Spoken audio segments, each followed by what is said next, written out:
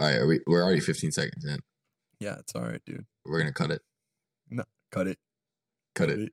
These issues way too high. You need to cut it. Cut All right, it. are we? I'm just gonna go 3, 2, 1 at 30 seconds then. Yeah.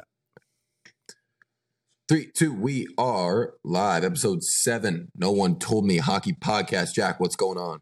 Let's go, dude. I'm actually fired up for this one. I'm dialed. You fired me up earlier in the day today. Now my juices are flowing. I'm excited to get this one going. How are we doing today? Give me the rundown. I'm doing good. Busy day today. Coming up on the end of Unit 2 in one of my classes. So finishing up some dissections, little biology class. I forget that you're still a student. Oh, I don't forget. It is sucks, so much work.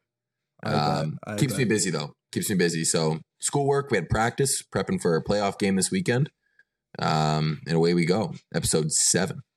That's crazy that especially for D3, like the college season ends so early. Like if you lose this weekend, you're done. It's so wild. Yeah, it is. Beginning of middle of February, done with hockey already. You know what? And I thought about that, but now the Division 1 season starts earlier. But I'm looking at the Division 1 schedule because I'm going to go to the Union Harvard game on Friday night. Oh, cool. And they only have this weekend and next weekend, and then they start their playoffs too. So it's only like, oh really? It's not. It is longer. Like I think North Dakota has this weekend, next weekend, and one more. Okay. But I mean, it's within the next 2-3 weeks that everybody kind of wraps up. How many games do you play in Division 1? 30? I want to say, I should know this, probably 34. 34. Okay. I want to say 34. Okay. I think we played 25. Yes, I which think is so. not very many at all. No, especially coming from juniors, you're playing like 80 games, sometimes 60 plus playoffs. Yeah, right. Exactly. Okay, so I want to get into this real quick. So, I told you about my new camera and stuff last week. I'm like excited to go rollerblade. Well, I ended up having 3 strip screws, had to battle those out with buy a little rig piece, pull them out. So I get all my skates situated. I'm so jacked today. I get my camera. So I was filming today. I get back to the car. My front toe cap of my rollerblade exploded. It's cracked all in the front. So you're done. Cracked. You're done. It's done. I don't know when it cracked, if it was cracking while I was skating or what, but I was still able to skate around. So you kind of go through. Now I had that happen in a game with on ice. The toe cap burst off, and I thought I was in a corner battle. I thought, oh my god, did I just break my ankle? And I was like, no. And I looked at you feel that huge drop. It's like a drop of pressure almost because your skate's so tight. Right. So I looked down and my whole toe cap was off. And then one happened with my laces once. So I always had an extra pair of skates with me after that. I'm so rattled. I just put so much work into these skates and now I got to buy new ones. It's I can't catch a break. Could you tape it? That's what I was thinking. It would not be good style. Super glue? Just throw some super glue? There's some guy on my men's league team that I'm sure we're going to get into men's league at some point that tapes the white cap. Tapes the cap of his skate with white tape, and I mean he flies around, so could work. Yeah, I think it's rollerblading at the end of the day. I don't think it's that big of a deal, but still, eventually maybe I'll get a sponsee from a company and get some new wheels under me. That would be nice. Some videos for them. Yeah. So I was just thinking about this. So last week for my men's league game, do you ever feel the pressure that you have to score in men's league because you played college hockey and high levels of juniors and stuff? Oh, 100%. I mean, 100%. Not only on myself, I'm putting that pressure, but now that my buddies know that I'm playing and they kind of know I play on Monday, Tuesdays, they'll they'll text me before, how's it going? Good luck tonight. I can't wait to hear the stat line. If I report a 0-0 stat line to them, I won't live it down for the next week. I know, dude. And I was having this revelation about my hockey career, and I'm still doing it in men's league now, where it's I don't know why I put this pressure on me to score. I've never been a goal scorer my whole life. I've always gotten assists. I'm a good passer. I like to create, but for some reason I still continue to put this unnecessary pressure on myself to score. You know what I feel like it, and I've had this conversation with a couple of my buddies, is you go into a men's league game and everybody's going to get there. It doesn't matter whatever league you're playing right now. Right. You go into a men's league game and you're expecting out of yourself 2-3 points. It's I better have a goal and 2 assists or 2 and 1 or something. Right. That is what McDavid feels like in the NHL. Isn't that messed up? Dead serious. Like, that is what he must feel like. If he doesn't get 1 or 2 points, he's like, I played horrible. He's on pace for like 160 or something. Yeah, that's crazy. I can't even imagine suiting up for an NHL game and you're at least expecting minimum 1 point, if not baseline 2. Yeah. Yeah, it's exactly what it feels like.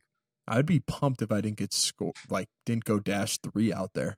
Oh my God. It'd be pumped minimum to touch dash. the ice. Minimum dash. Yeah, insane. It's that's insane. Great. Do you think the NHL is becoming men's league to him almost? Like you're like a decent men's league? I think what is kind of funny story that attaches to this is like when Matthews joined the league, he had that 4-goal game. His first game was a 4-goal game. Remember I was in Springfield. We watched that. Yeah, we watched it together. And Craig Anderson was the goalie for Ottawa at the time. It was against Ottawa. And after the game, they did a stick exchange, Matthews and Anderson. And Matthews wrote on his stick, like, thanks for a memorable night with like 4, the number 4. And Craig Anderson wrote on his, like, welcome to our men's league - Craig Anderson. That is so crazy. Yeah, it's awesome. Wow. That is pretty cool. If I was Anderson, though, I'd be kind of pissed if I got that. Well, I think he may have done it first. Like, he may have done the welcome to our men's league first. Oh, and then he said, like, thanks for a memorable night or something like that. I think it's that. I know for a fact it's Matthews. I know Craig Anderson's involved. So if somebody fact checks me, I'm pretty sure I'm right on that. But I could be wrong. No one's fact checking you on this podcast. That's true. No one's fact checking. I'm not and you're not. So we're good. No, exactly. So I called you earlier today and you're walking in your house and you said that your house reeks. Why? Can you need a rundown on what is going on in the house? There's a little reeks is a strong word. I got some candles lit right now. For my body. But it's not like it was because of you. No. Your habits. It was because of something. Yes, it was because of my biology class I just mentioned. End of unit 2, a little bit of dissections going on. Right. Now, it's an online course, right? It's a post-bac pre-med course, and they send you the dissection kit. So little did I know that for this unit, I had to dissect an earthworm and a cockroach and a sea star. So they're all dead when they're all dead. They're packaged up with this nasty smelling chemical that like keeps them from like rotting. Formaldehyde? I don't know what it is. Is that? Okay. I don't know what it is. So anyway, meanwhile, today is February 15th on the recording, which means yesterday was Valentine's Day, February 14th. So I spent my Valentine's Day dissecting an earthworm, and not just dissecting an earthworm.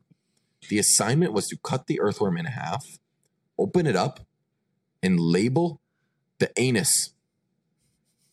So I'm looking for earthworm's anus. You're getting a little action. You're getting a little action on Valentine's Day. I'm sitting there. I'm sweating because the assignment's due. I got a lot to do. I got practice to worry about.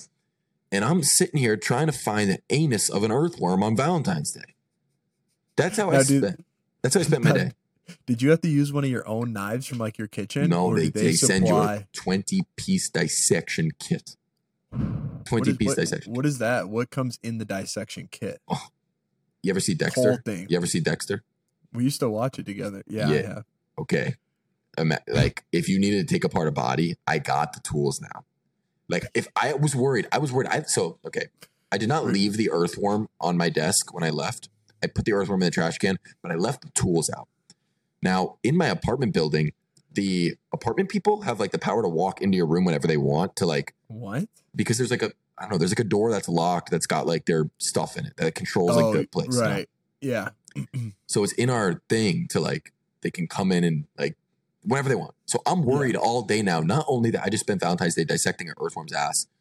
Not only that I got practice in a playoff game coming up. Not only do I have a men's league playoff game at nighttime, but now I'm worried that they're going to come in and see that I got chemicals and knives and shit all over my apartment. They're going to think I'm some sort of serial killer.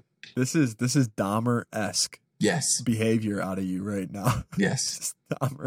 The smell, the tools, everything. Smell, the tools, a dead earthworm. But I finished. You know what they say? It starts with animals. And it progresses from there. It starts with excessive, unnecessary homework, but I love it. I do love it. So I give some credit. So did you dissect the cockroach too, or you haven't got to that unit? I have not got to that unit. I have a cockroach in my cabinet. That's a weird thing to say, but it's boxed up. I think I would throw up if I had to cut open a cockroach. You know what I tried to do? I was a little grossed out with the earthworm, but I kind of detached myself from it. I was like, all right, like it's just an assignment. It's dead. Like, just gotta get into it. Was it still like gooey, or was it all hard? Because when you cut open a worm, it can be kind of like gooey. It was a little gooey. It's a little gooey. How long do you think that thing was dead for? I have no idea. It could have been probably a long time. But it's got that juice, so it's like kind of goopy still.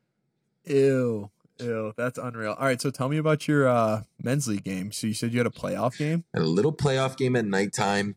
This was big. We've been looking forward to this all year. Guys are fired up. One guy walks in, and he's kind of glum. His dog passed away, so the good camaraderie pregame. We're kind of consoling him, kind of all getting on the same page emotionally. Yeah. God bless him. He's a great dude. We get on the ice, and it's intense. Like, we got wives in the stands. It's Valentine's Day, so some guys sacrifice that. I don't think if I had a significant other, I would be sacrificing Valentine's Day for a men's league playoff game. Dude, it's a playoff game, though. That's true, too. So there were some wives and kids. We got 2 refs, a scorekeeper, music in between the whistles. It's great, right? Intense right off the top. Vibes are high. I'm playing good. I score one early. I score another one late. Anyway, the story gets good at 4-4 because what period? This is the end of the second. Okay. It's 4-4, end of the second. It's getting intense. I go up to the ref. I took matters into my own hands because are you captaining? No, I'm not. But I've been very friendly with the ref. Did you go designated captain? No. Here's why. Our captain was at the Daytona 500, or is going to the Daytona 500. He wasn't there, and the guys were. Does he have a C on his jersey? Does he have a C on his jersey? No, but he should. He should. Okay. So I go to the ref. I say, ref, the last 2 goals that they scored, they were offsides. Am I wrong? Essentially, I said, I'm genuinely asking. Gotta be nice to him. He says no. He says no. Like, I miss those. Like, we're missing those calls. Like, we'll be on it. Like, great. Start of the period, we get a power play. Right? Maybe it worked. Maybe it didn't. It was a penalty. We get a power play. We go up 6-4. Great. Looks like we're gonna win this game. Now we got an in zone draw. 3 minutes left in the game. I'm lined up as the inside D. They got a shooter right behind the center. So I call it out, right? I got 2 hands on my stick. I point it out. Shooter, right? Just like that. Yeah. Shooter. And sure enough, what do you think happens? They snap it back to him. What's he doing? He's shooting. And guess what I do? And I think back at how stupid this was. Are you wearing a visor out there, by the way? No, I'm full cage. I'm full. All right, good, full good. We get into that too. Okay. What do I do? Don't tell me you lay down. I'm going knee down. Boom. Eat it. Clear to the corner. Clear it. You ate it? I eat it. Like, big time eat. Right? But I'm right, it's a playoffs. How can you not? It's a best of 3 series. We're trying to set the tone. It's best of 3. It's a best of 3? Best of 3. Oh, yeah. That's unreal. Dude, that could get heated quick. Oh, well, don't worry. The best part of the story is coming up. So we clear it. Line change. I'm off the ice. Get myself off. Minute 20. Short shifts. They come in the zone. They rip one. It goes right off of our guy into the netting. So where should the draw be, Jack? Right off of our player. In zone. In zone. The ref who's been butchering calls all game in their favor. The hockey gods are looking out for the ticket snobs of Bedford, New Hampshire. He puts the face-off outside the zone. So the other team loses it. I'm talking, not exaggerating, 3 game misconducts. Boom. Boom. He was teeing them up. Teed up 3 guys. And the snobs. I would be doing that same shit. Oh, and the snobs take game 1, 6-4, eat the clock, 20 seconds left on a 5-on-3 power play. We're looking to end some seasons next week. Ooh, that's a great feeling when you know you're going into a game and you could potentially end a season. Oh, Nothing season better. Spoiler. I love it. That game is going to be heated. Oh, if they win, imagine game 3. Oh my God. Oh my God. There might be full on brawls out there. I got to keep my head up. Some of the guys I play men's league with, like, they're looking for fights out there. I'm like, dude, relax a little bit. Like, oh my God. Same guys every week being on my team and on other teams, running there, like, going crazy. I went to the front of the net. The guy boxed me out. He boxed out. Boom. Boxed me out. And guess what I did? I did? I said, buddy, I'm all set. Like, that's what I said. I'm all set. He goes, looks at me dead. Makes my job easier.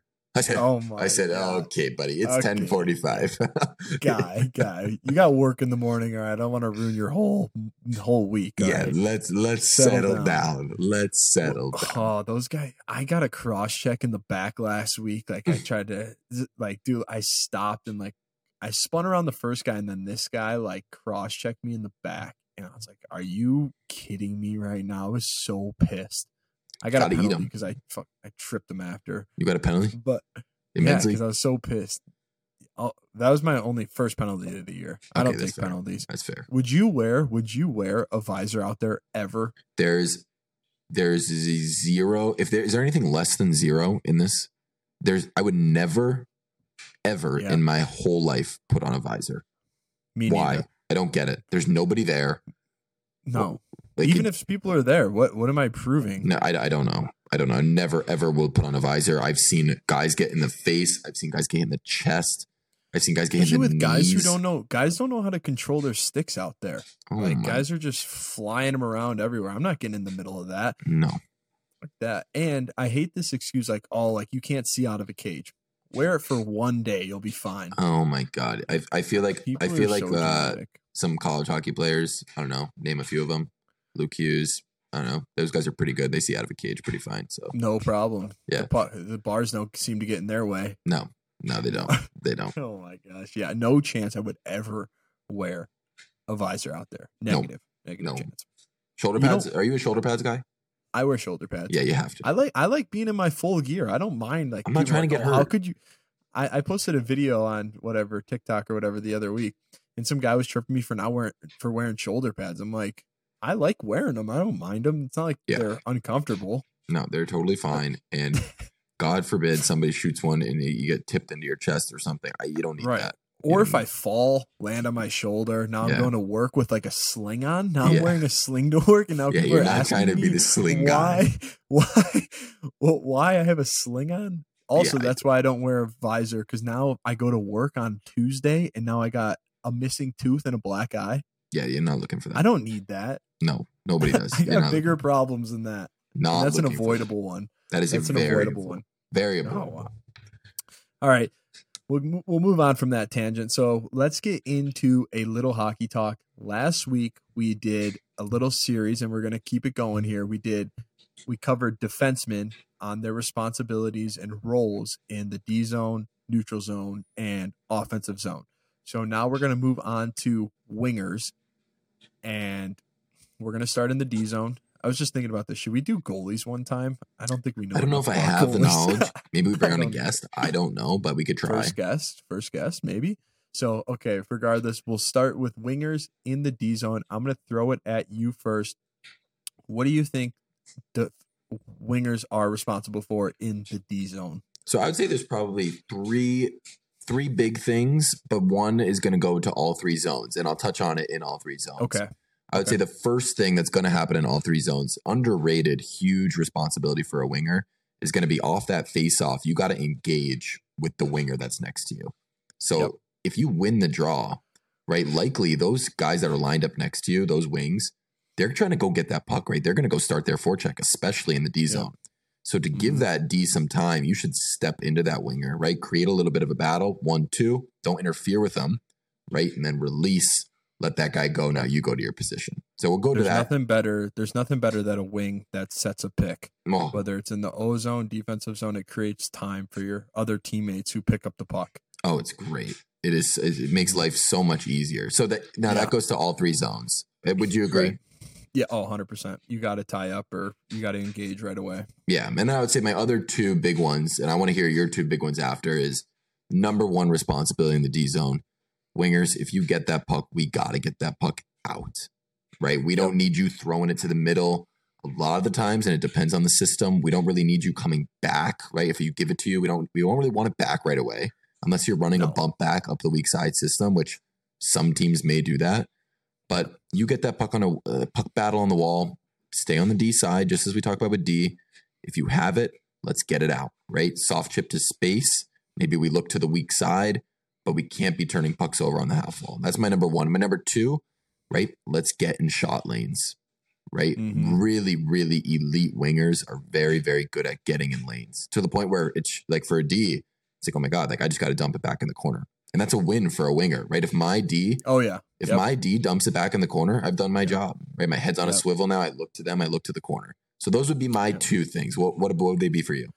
So I want to add to your getting in the lane because that is huge. Like there's nothing harder than being a defenseman and there's a guy in your lane every time you look up.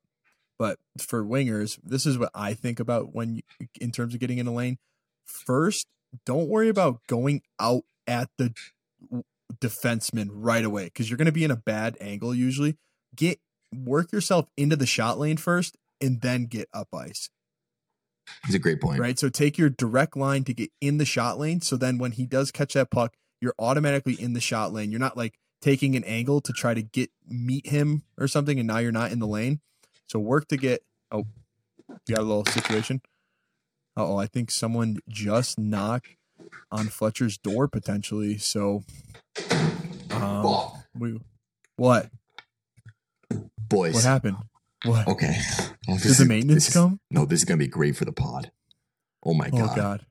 Oh God. My dryer like starts smoking when what do you call the strings on your pants?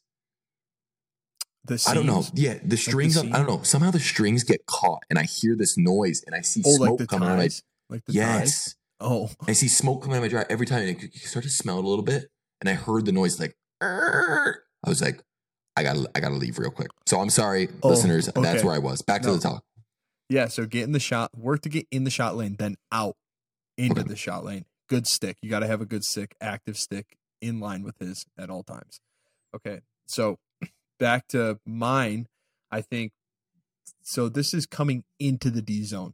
You have to make sure you are picking up a guy coming back into the D zone. It has to be a guy that's in the play. You know, if there's a guy coming down the far right side, like near the wall, and there's a guy coming down the middle, like you should probably pick up the guy coming to the middle. So you have to be aware. You have to be head checking on your back check, and you can't go on the back check and not pick someone up. Even if it's your D man, pick him up, be on him. So when they're taking line rushes, there's no opportunity for your guy to get lost behind you. You have to be able to pick guys up. I agree 100%. Yeah. It helps so much as a defenseman. There's nothing better than a winger who's picking someone up because now it just eliminates one more guy that you have to worry about on a line rush. Well, I'd say that and right, like so Jack just said, right, you got to pick up somebody who's in the play or joining the play, right? In transition, right? A lot of guys will just bury their head and skate back as far as they can. Yeah. Right. And as hard as they can, right? You need to have your head up as you're moving, right? Because the strong side D probably has the puck carrier. The weak side D either has the guy driving the middle or the weak side guy, which means the first forward back, which could be a winger or it could be a center. Who do you have? You now have the late forward, their late forward entering the zone. And then guess what? You talk about counting jerseys, that only leaves two other players. So those two guys got the D. So that, and a lot of the times people they call it like pucky sucky, right? Like they'll go right to the puck versus I should just go back by numbers, right? Look, see who I have and then work out from there. Right. And one thing also that I think is important is I kind of touched on it a little, like when I was describing that but like back check like to the middle. And then you can work out to your spot from there. So if you're a winger, back check towards those like inside hash marks because pucks are gonna drop right in that area, and you're gonna be in a position to pick up a guy, pick up a stick, or pick up the puck. And then from there, if nothing happens, work out to your spot. Work towards the wall. Don't be hanging out back checking down the outside dots. There's a great drill called through the guts. I've seen it now with a couple teams. They do it here. Yeah. I'm sure you guys have done it. Basically, players in all four corners, one coach at the top of the circles right in the middle, and another coach identical on the other side. On the whistle, those guys are going to back check through the dots. So they're going to kind of slope up. Whoever's going to call for it, coach is going to throw it off that wall. Now they're transition and they're coming back the other way. Yeah. So I think that's a great way to work on it. Right.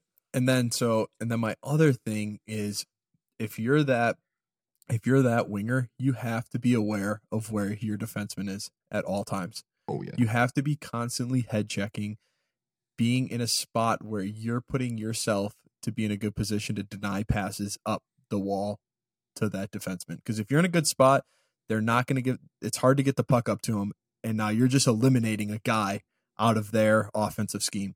So if you got to be head checking, you got to have good stick, good body position, and be aware of where that D is. You can't allow him to go on your backside, and now they're finding him backdoor and stuff. Absolutely. Absolutely. I had a lot of, as a player early on, like this is probably early high school. Like I had a lot of success, right? As a D, if you realize that your winger's like sleeping and he's just watching the puck, you jump right into that slot and boom, now I'm wide open. I get a shot. And I think that as a winger, right, knowing that that's what D are looking for, you have to be aware of where that guy is headed. If he's in a slot, boom, you're in the slot. If he's headed down the wall, either you're passing him off to the D and you're taking the forward that's drop passing it to him, or you're going with him. Right. Yep. That's one of the main things I look for when I'm at the point. Is where his back is, like where his back and head are. If they're not torn, if his back is to me, I'm trying to find a lane. To get open. Absolutely. Because it's easy. It's easy. So all right. So now those were some great things in the defensive zone. Let's go into the neutral zone. So we get the puck out. What's we're going with now? I would say so for me, right? Let's look at something in the hockey world we call the 5 foot areas. So that would be 5 feet over the blue line on both sides, right? So I guess it would be 10 feet total on each blue line, right? For a winger, right? It is your responsibility. You got to win the 5 foot areas. The whole team does necessarily. Yep. So in the changes games. Oh, changes it. So as a winger now, I'm entering the offensive zone. I'm in the neutral zone still. Number one responsibility, just about how I talked about getting pucks out in the D zone. You got to get pucks in, and you got to get pucks past that 5 foot rule, right? Because if you turn it over there, a lot of the times we're going to be swinging. Our D may be changing. You may want to change, right? We got to get pucks in, right? When we do, those dumps need to be attainable, just as we talked about with the D. Now, on the defensive side, I would say that the number one thing, at least not number one, because I already said that getting pucks in was number one. A very large, I could say number one on the defensive side. Yeah, that's what you said. Defensive side. Number one on the defensive side would be there are a lot of opportunities to use your stick and body positioning to force opponents where you want them to. Yep. So, for example, right, I know I have my 2D that are inside the dots. If I now, as a winger, go outside the dots, where am I forcing their opponent? Where am I forcing that guy to go? I'm forcing him into the middle. I don't want that, right? I want to set my D up for success.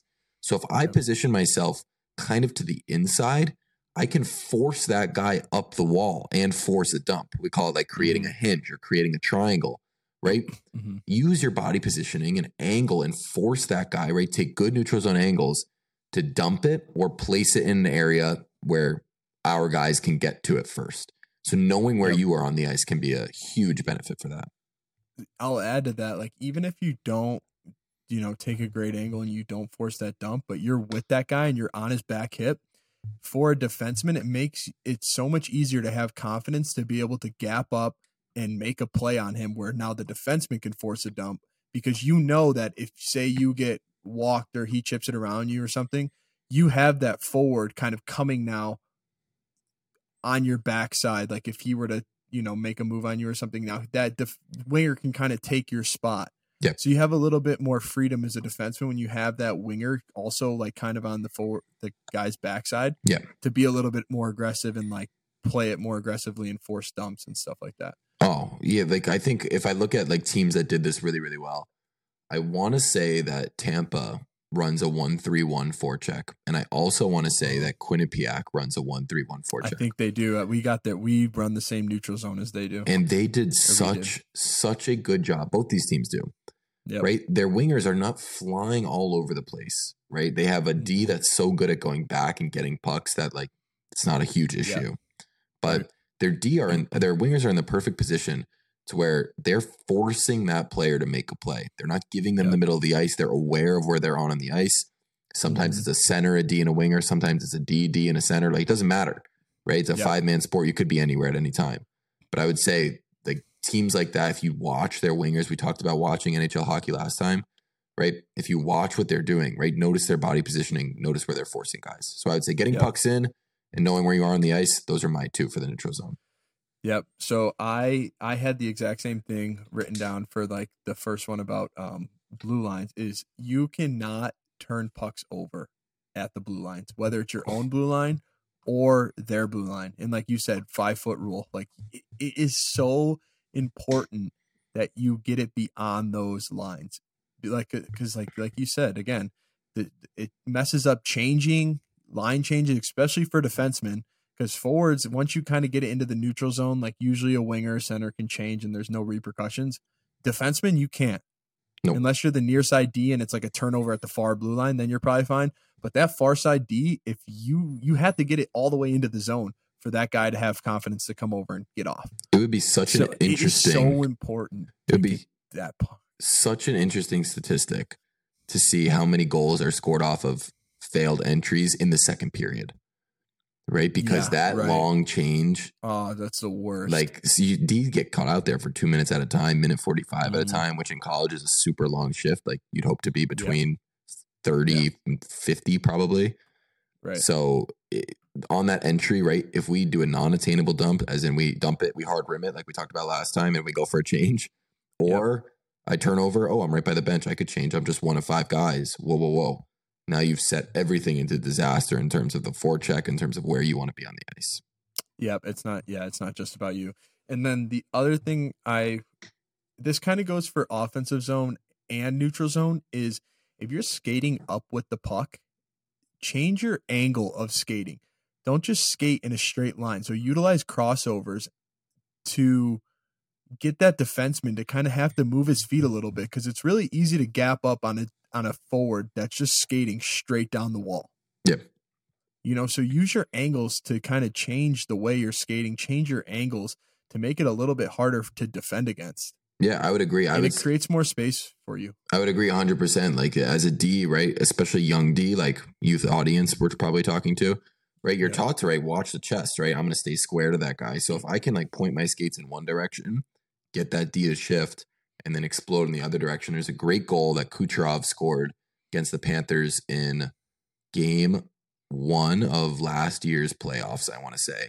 He kind of came in, he got squared to the corner, Ekblad kind of shifted, and Kucherov exploded in the other direction. He had a 2-on-1. Like, it was a beautiful, beautiful play.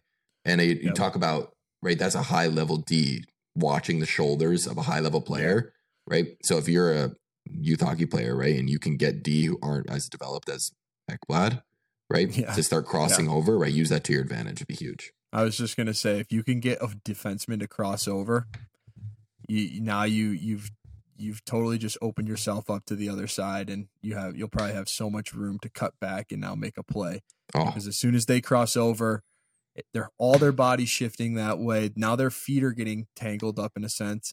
Now they have to get back towards the other way. It just creates a whole nother level of problems when you cross over. Oh, it's huge. So I think, changing your angle is big for guys skating in the neutral zone and as they enter the offensive zone. So we talked a little bit about, I just want to touch on this.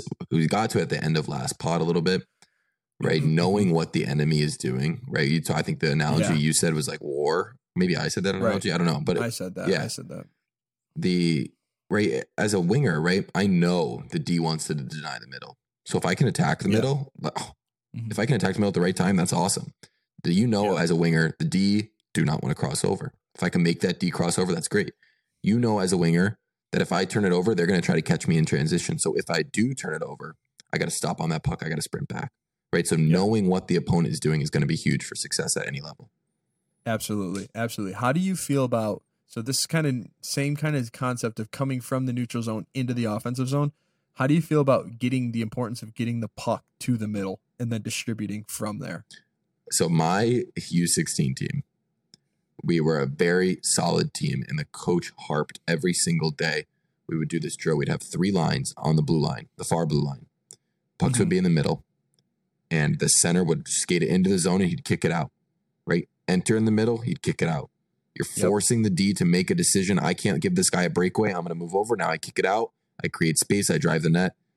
To this day, and every single rep of 3-on-2s that I see in practice, that I see in games that we watch in NHL, when there's a net drive And when the puck's been distributed from the middle to the outside, that's when you see success. I agree, especially like if you're taking a line rush as a defenseman, you and your defensive partner now have to communicate who's going to slide over to take that guy in the middle.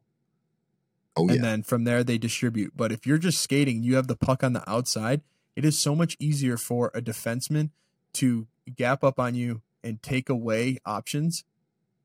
If you're just skating in the zone on the wall, now he can take away that option. Now your other defenseman has to make a decision, but it takes away, it kind of eliminates you if he has a good gap and a good stick. And it's hard to make plays with the stick in your face. So yeah, I think it's super important to start, if you can get the puck to the middle on a line rush and then distribute from there, it causes so much more chaos and confusion and like more communication on the other end, defensive end. Oh, absolutely. I mean, now look, there's going to be a lot of time where you can't enter in the middle, and that's okay. Yeah. But if you can still have that net drive, which often may be a winger, sometimes it's going to be a center, it could even be a D, right? If that D's joined the rush, right? Yeah. Being able to know what the other team's doing, they don't want you in the middle. I'm going to go to the middle, right? And I'm going to make a responsible play at the boards and hopefully end up in a goal. Yeah, agreed. All right, so now let's move into the offensive zone.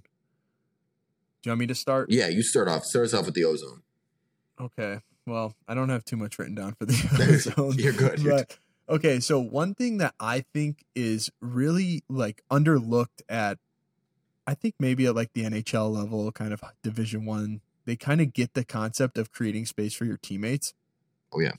So being, using a pick on defenders. So if you and your center or other winger are scissoring, and for, scissoring is when you guys kind of cut across each other. One guy has the puck, the other doesn't. It can either be a draw pass or the guy continues with the puck. If you can cause chaos in that scissor, so what I mean by that is if you can set kind of a mini pick on the guy defending your teammate with the puck, now that defender has to deviate his course and go around you in one way or the other, and that causes, it's really hard to defend when someone gets in your way. Oh, yeah. And it can cause a lot of confusion between them as defenders, and it creates space for your teammate. So I think one thing in the offensive zone is learn how to create space for others using your body by setting picks, setting screens, and then causing chaos by scissoring with your teammates and supporting them all over the ice. Because then it opens up stuff for you as well. Oh, 100%. And I think that when you talk about setting picks, right, there's a little bit of acting going on, right? You got to sell it a little bit, right? Because you could get called for interference if you just body the defender, right? Yeah. So selling it a little bit. I know if anybody's a college hockey fan out there, Cornell down low, that is a huge staple for them, right? Setting picks, creating offense for each other. Yeah. My go-tos for this, and it builds off of Jack's comments of setting picks and creating space, is once that puck goes low to high, so I've passed it to my D, I got to get to the net. And I got to get to the front of the net. I got to take the goalie's eyes away. I can't be off to the side, kind of waving my stick. And sometimes a pick may be beneficial to get there. If the team that you're playing against is a man-on-man system, you set one pick, and now I'm at the net by myself. So I think that getting to that net is huge. It's huge. You got anything to add to that one? Well, I'll say on the other side of that, looking at it from a defenseman standpoint, when that puck goes to the point and you have your guy in the corner, you have to cause as much trouble as you can for him to get to that net. Legal trouble. Now, there's a fine line between interfering with them and like making it obvious. And then there's another one, on the other side of that, you can hold them up and it looks just like a normal hockey play. Like there's so many times, especially once you get to the higher levels, like they let you battle it out a little bit more when you don't have the puck. Like you could, at least for like, you could get in full on like war almost in the corners, coming out of the corners, and like no calls are, because you're just battling for position, and it's understood that you guys are battling and no one has the puck. So I think you have to try to cause as much chaos for that guy to get to the net. You can't let him have a direct line to the net. Now I have a question for you. I don't know if you remember this. That first week in Springfield, the second year, we were doing a drill where there would be 2D in front of the net, coach in the middle at the hash marks, and forwards in the corner. Mm-hmm. And it was a full-on war. I'm talking There was no penalties. You could do anything you wanted. Yeah. Yeah. And the guys it was a full on battle. And I remember, I think I got somebody in the face one time with a cross check, and coach lit me up, which he should have. I mean, it's a dumb thing for me to do. But I remember thinking there, I was like, looking back, I'm like, I can't believe like I even did that. Like that is just ridiculous. Like the whole thing is ridiculous. But it just shows, right? Getting to that's pretty important at any level. So in college, especially my junior year, our coach really harped on like defensemen, like and forwards, like getting to the net, like on both sides. Like forwards, you need to do everything you can to get to the net. Defensemen, you need to do everything to not let him get to the net. So every Monday we did this drill. I forget what it's called. If my roommate, he knows like every drill, and he would be cracking up when I'm telling this. But it was a drill where it's like you pass to the point, and then from there, the defenseman and forward are standing in the corner together, and it's a battle to get to the net. And then on the other side, the puck goes up to the point, then it's a 2-on-2. And then it's a 2-on-2 down the ice?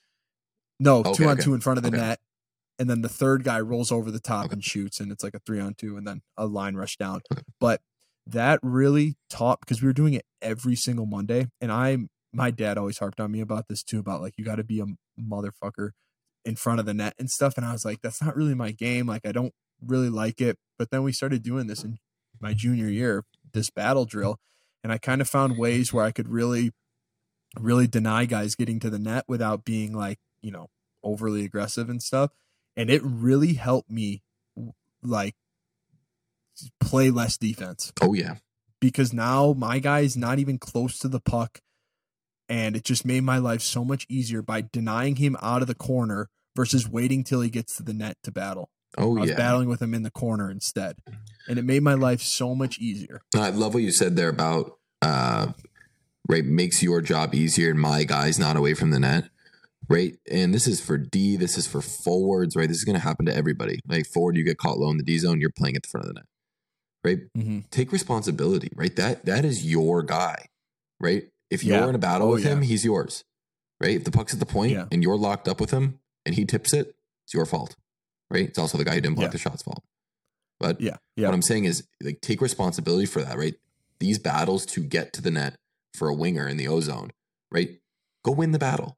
Right? Take pride in that. Take accountability in that, right? And get to the front of the net. So that's what that's what I would say for a huge responsibility. Not only Jack says talking about for D, but for wingers too. Yeah, and I'll add to this because we have a little bit of time here. So I get a lot of questions on like how forwards can score more goals in general. Right? I get this question all the time on like social media, like, hey, I'm struggling to score. What should I do? And for me, I always have to take a second to answer because it depends so much on what kind of forward you are. Yeah, it's good. Right? Because not everyone is built the same. Not everyone has the same skating level, skill level and stuff. But in general, what do you think can help a player score more if they're struggling or they want to become, more effective in scoring? I say I'm going to give two answers. I'm going to give a simple answer and a complex answer. My simple answer is if you wanted pizza, where would you go? I'd go to the pizza store. All right. What if you wanted like a donut? The donut shop. And what if you wanted a goal? I'd go to the net. Go to the net. I say that every time, dude. Net. The puck has to go there. You might as well put yourself there. You gotta go to the net. I think that is number one, is get to the net. Mm-hmm. Number two, right? Recognize as a forward, right? When is the time to be creative and when is the time to be simple? Like a joking comment that I hear a lot is, right, the O zone, and especially going to be behind the goal line, maybe lower than the hash marks. That's a creative zone. Do whatever you want down there. If we have the right defensive positioning, if you're feeling yourself and you want to attempt something down low, 200 feet away from the goal, our own goalie, okay, try it. But let's not be creative on the entries that often, right? Maybe if it's there, sure. But we're not looking to that every single time. So recognize when to be creative, when to not be.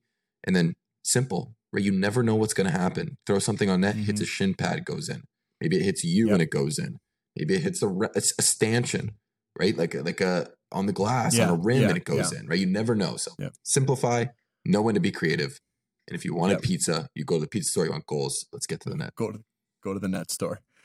Go to the goal score at the net. I love it. So I think like I totally agree with those, and that those are my answers. So I'm gonna go and try to be a little bit more creative here. And I think the first thing that you have to do as any player who wants to do something, right, is you have to take a step back and kind of analyze your game, realize what you're good at. So I'll just give an example. So if you're a bigger forward and you're not the shiftiest guy, you don't have the greatest hands, but you have a really good shot, like a quick release, and you're a big body. The two things that I'm going to focus on personally is one, like you said, getting to the net and being a menace in front of the net, because it's really hard to move a big guy out of front of the net. So I'm going to make sure that I am in front of the net as much as I can. And then the next thing I'm going to make sure to do, because I identified this, I'm going to try to find now soft spots on the ice where I'm able to catch and release and shoot. Yes. Right. So I'm going to find areas on the ice where I know that based on my skill level and what I'm good at, I'm going to put myself in those positions more often than not. I'm probably not going to be in the corner trying to do a bunch of cutbacks and slip it through a guy's leg and then get to the net. No, because that's not my game. No. And I'm going to like you said, finding the space, right? You got to move your feet to find space, right? A lot of guys will kind of like coast around the zone, like, oh, like I'm in the high slot, like there's nobody around me. It's like, no, like there's a stick a foot away from you. Exactly. Like go engage in the battle. And then when you think it's right, boom, I pop to that spot. Now I'm open. Or right now there's somebody on me. I pop to another spot. Yeah. Go watch. Don't go watch NHL. Go watch Steph Curry get open for shots. That's good. Have you ever seen him run around the court and he uses picks around people? He uses other people's bodies to create space for himself by running around the court and learning how to use because he's not the biggest guy. He's like whatever in the NBA. I think he's 6'3". So he's not the biggest guy, but he knows how to create space for himself by, his handles, but then also using other people around him to his advantage. Oh, you just dropped a golden nugget for these listeners. Yep. A little golden nugget. Watch other sports. Watch how they create space in other sports. Gold. It's incredible. So, yeah, I think that wraps it up for me in terms of the winger talk. Do you have anything else or any other hockey comments that you want to make or bring up? I would say one little tiny detail, right? When there is a turnover in the O-zone for a winger, right? We stop on the puck. We sprint back through the middle with our stick on the ice. Call that reloading or back checking. You never know when a D is going to fumble it and it comes right to you. Maybe he's looking cross ice. He doesn't see you back checking. Boom. Now it's on your tape, right?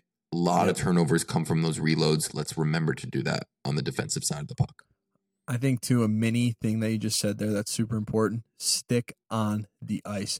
You never know when a puck's going to come flying across and your stick's there. Now you can tip it. If it's in the air, you're probably not going to get to that puck. One of the best. You got it.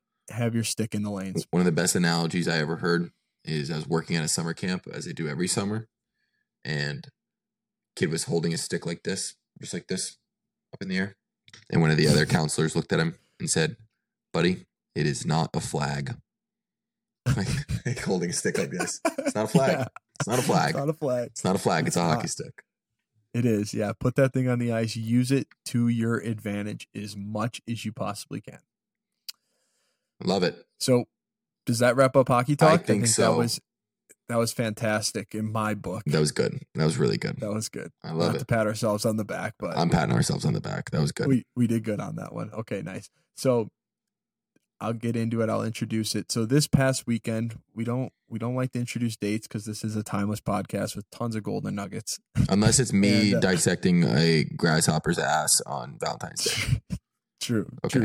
Then there's dates involved in that. But this past Sunday was the Super Bowl, where we had the Kansas City Chiefs and the Philadelphia Eagles going toe-to-toe in a pretty good battle. It was a great battle. So I want to get your take first off on the commercials. Did you watch, by the way? I did watch. I was not a fan of the commercials this year. They were lame. No, they were lame. I'm usually looking for a good Doritos. I'm looking for a good M&Ms. There wasn't a lot of it. One commercial that did intrigue me was the Nike one, like about Phil Knight, Matt Damon and somebody else. They're making a movie about Shoe Oh Dog. yeah, that looks good. That was the one. That's my number one commercial, but not impressed whatsoever with No, the commercials this year. there really wasn't any like I don't know. Not that I chuckled at maybe one or two, but none where I was like not like those old Doritos commercials Yeah. or like this Bud Light ones that had like the storylines behind them and stuff. Yeah. Nothing like that. They were pretty mild, and the only thing I was glad of was besides the Jesus commercials, from what I can remember, like there wasn't too much like political Yeah, there like wasn't. It wasn't. stance being taken. It seemed like they toned it down a lot with that stuff. Yeah. I can't say I paid too much attention to that. I was more so hunting for those funny ones. Yeah. But I mean, the commercial. Even if the commercials were great, I don't think they'd top the game. I loved the game. It was a great The game. game was unbelievable. Do you think that call at the end was a holding or not? You know what? After I listened to some of the interviews with the Eagles players, it sounds like it was a holding. Now, I got beef with this though, because Juju Smith-Schuster on Twitter. Dude, the tweets. Juju Smith-Schuster on Twitter posted a Valentine's Day card with the guy who held him. Caption was the card said, "I'll hold you when it matters most, to and from." Now, dude, as this is athlete to athlete, I get that you're in the NFL. I get that you make way more money than I do. I get that, right? But person to person, man, like that is messed up, right? Sportsmanship, karma, it's all going to come back. So, not a good move. Not cool. I did not like that at all. I saw a thing where it's like one of the Eagles players tweeted back at him. And it's like, oh God, we're gonna get into Twitter war here. But it's like I had more interceptions than you had touchdowns all season, and I was like, I mean, that's pretty good. Yeah, but he did win a ring, so I know it's just like, yeah, I didn't. I saw that tweet. I was like, dude, come on, like have a little bit of respect for a guy that you just crushed his dreams essentially. Yeah, you don't. It's messed up. I don't even like talking about it. It makes me cringe. So anyway, the game was good. Yeah. I love Jalen Hurts. He played a great game. I'm happy for him. He carries himself so well in the press conferences. Mahomes did good too. I mean, it was a great game. That was an unreal game. That was probably one of the. I mean, actually, last Super Bowl was pretty good too. But that was one of the better Super Bowls that I think I've seen. Oh, speaking of tweets though, I saw a great tweet. Remember the Chiefs guy didn't run in for the touchdown. He took a knee right before the goal line. Yeah. So I saw a picture of that. It said this picture should be hanging in all high school locker rooms. You just had a guy who could have fulfilled his childhood dream of scoring a touchdown in the Super Bowl, and he sacrificed that for the team. I did like that tweet way more than the Juju one. I did. I saw that too. And the only thing I was thinking about that is, I mean, that's a pretty common play for players to do. And it's happened in other Super Bowls too, where guys have taken knees on the 1 yard line. But overall, yes, I agree that I think that's such a good lesson for players to learn about like team winning versus personal accolades. Yeah, absolutely. What did you think about the halftime show? You know what? I love the music. I'm a big Rihanna fan. She's a legend. She's a legend. Yeah, some great songs. Diamonds, Where Have You Been? Only Girl in the World. Some great songs. One thing I was interested in, I don't watch enough Rihanna. I've never been to a Rihanna performance or anything. But she seemed a bit like disinterested almost. I don't know. Well, she's pregnant. I think it was because she was pregnant. Yeah, but like, so does she that make you move around too much? Yeah, I guess. Yeah, that's true. I don't know. You can't move around like too much when you're pregnant. That's true. Well, and like the speakers and who knows? Like, can you imagine being that baby? Like when you're born and you're like 18 or like whatever 15, they're like, oh, like here's a video of your mom performing the Super Bowl with you in her stomach. It's pretty. I mean, I give her a lot of respect. That can't be an easy thing to do, especially standing up like on those floating like things that they had going there. Oh yeah. Well, and you know how much prep goes into that too. Oh like like the amount of time she had to spend while pregnant, like preparing for the Super Bowl halftime performance is like crazy. It was good. It was good. It was good. I like how simple they kept it. Yeah. Yeah, she's singing, they're dancing. I thought they were going to bring out Eminem or Jay-Z. Oh, I thought Jay-Z was coming out for sure. Oh, I'm surprised they didn't bring out anyone. I feel like they usually do bring out like one other person. Well, I want to say last year they brought out like a ton. Well, that was in the LA one with like Snoop Dogg and all that. Kendrick and all those guys, Yeah, right. That one was pretty 50. crazy. It just had too much going on. There was a lot going on in that one. I liked it. It was good. The performance was good. The game was good. It was a good experience. It was good to watch. Yeah, I totally agree. Okay, so I want to ask you this question. So if you were, in quotes, designing the Super Bowl, I got two questions for you. One, I'll start out. Okay, one, where would you play the Super Bowl at? Like if you were designing it, or where would you set the stage for the Super Bowl? I'm gonna go Florida or Of LA. course. Now, those are very conservative answers. I'm gonna give it wild take here. Okay. Maybe we put the Super Bowl on an aircraft carrier. That would be unreal, actually. They do basketball on an aircraft carrier. True. Oh, they could I'm definitely pretty sure Army plays Navy on an aircraft carrier. Yeah, they do. They do. Yeah. It's really cool, actually. That would be, and it's like super exclusive. Oh, that would be that's my more liberal answer. That's actually unreal. Hold on, let me write this down before I forget. Hold on, because I want to hear yours too. Okay, yeah, running. Okay, so so Chicago. So there was a racetrack in Arlington Heights, Illinois, which is west of the city. My family lives about like 20 minutes from there. They used to have a horse racing track there. And a couple of years ago, it closed down during COVID. I think maybe right after COVID, it closed down. And now so there's this huge plot of land there. Well, the Bears just officially bought it today.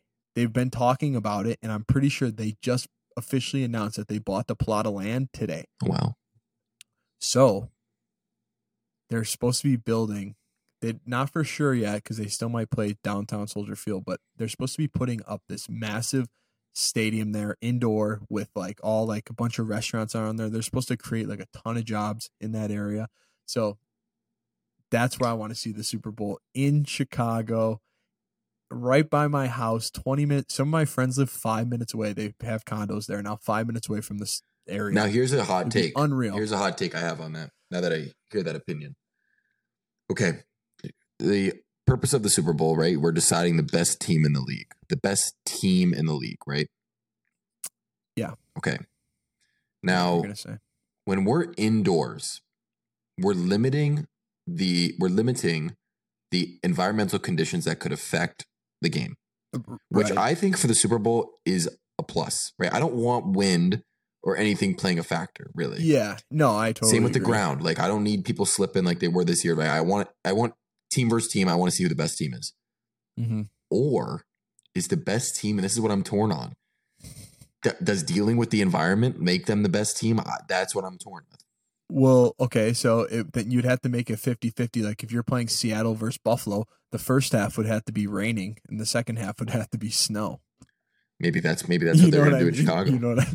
Aircraft carrier, snow. But the Super Bowl doesn't have to be inside. It just has to be in a warm area. Warm, because they had it in Tampa when the Bucks won it, and that's an outdoor stadium. Yeah, that's right. I think they just try to take out like the cold factor out of it.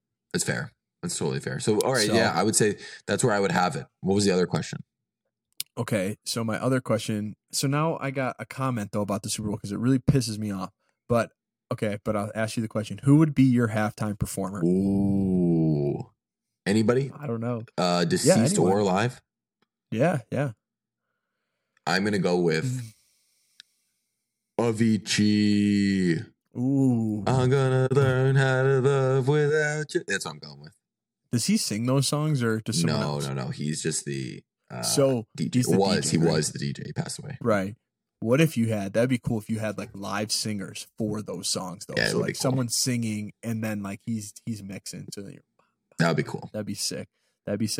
I want to go with not necessarily AC/DC, but a rock band. I want to be little Def Leppard. I would love to see that stadium just rocking out. You know, Def Leppard has a one-armed drummer. He's got one arm. What? Yeah. No way. Def Leppard's got one-armed drummer. I'm gonna confirm smokes. That's unreal, actually. Okay, so this is my last comment I want to make about the Super Bowl, and it also applies to the NBA Finals as well. And I guess any sport that isn't hockey, probably. The thing that really pisses me off about the NBA Finals championship, the Super Bowl, and probably, MLB or whatever. But it pisses me off that right when they win, they can't even celebrate with their team because there's so many camera crews on the field. Yeah, I agree. It drives me nuts. Yeah. You can't even hug your teammates or find them because there's camera crews everywhere. There's all these media people. Like, you do not need to be on the field right now. What are you getting out of this? Yeah, it's interesting you say that because like you'd think with basketball, right? There's only 11 or what is it, 15 guys a team 12 probably? guys. Yeah, 12 guys on the roster, I think. Okay, so 12 guys on the roster. Football, we got probably 100 plus. So no, it's like 55 in the NFL. All right, I'm an idiot. Sorry. College has like 100. Okay, though. so say 55 plus, right? Maybe you know everybody on the team, maybe you don't. I don't know how close you are. Basketball, you'd think they'd want to. Football, I don't know if they'd want to, but hockey, I think that's what makes hockey so special is like you got your 23 guys, 24 guys, maybe 28 with the scratches, and that's what you're going with. And then also on hockey, like there's glass everywhere, so people can't just run on the ice. Yeah. Like you get to celebrate with the 25 guys that you just battled the whole 80-game season with. You get to celebrate with them right away. Yeah, that's like a great point. That is the first people you get to hug, you get to hold the trophy with, everything. In the NFL, NBA, as soon as that whistle blows, there's 100 camera crews on there, and you can't even find like a guy who you just went to war with for 8 months straight, and he's your best friend, and you can't even celebrate with him because there's all these camera crews. It drives me up a wall. Yeah, that's a great point. I didn't even think of that. I mean, it happens so fast. The next thing you know, they're on the stage, and it's over. Last one. How do you feel about, so for the NFL, they hand the trophy to the owner first? Yeah, that's I don't the first love person. That. I don't. I mean, it depends. If they love the owner, like I'm for it. I don't know if everybody does. I also saw a really questionable video of Roger Goodell hugging, what's the guy's name? Frank Jones, is that his name? He's a line. The owner of the. No, he was hugging like a lineman. Chris Jones, maybe. I think his name is maybe Chris. I don't know. He's on the Chiefs. And he said, is he a defenseman lineman? Yeah. Defenseman lineman? Oh, okay, yeah. And he said to him, he was like, I don't care. I don't care how you hit the quarterback. And I was like, what? Like, that's an odd thing to say for a commissioner of the league. But I don't know. He's trying to protect his quarterbacks. Yeah, very interesting. But I don't know. It is what it is. Maybe the NFL's rigged. Who knows? Yeah. Script. Maybe they scripted that Super Bowl. We'll never know. We'll never know. But all right, does this wrap up episode number 7 of the No One Told Me Hockey podcast? This wraps up episode 7, arguably, and I say this after every single podcast. We usually don't say it, though, on the cast. I'm saying this one on the cast. Arguably one of our best yet. We talked about dissecting worms. We talked about men's league. We talked about exploding skates, the responsibilities of a winger, the Super Bowl, a whole range of stuff, but honestly, one of my favorites yet. Would you agree? I honestly forgot we were on a podcast there. It's enjoyable. It's enjoyable. That was unreal. It was a great hang today. I know you got a lot going on, so good luck with playoffs, good luck with school, and I will probably talk to you tomorrow morning. Right on, everybody. Be safe. Follow Jack on TikTok at HockeyAid, and we'll see you guys next week. All right. See you, Fletcher. Yep.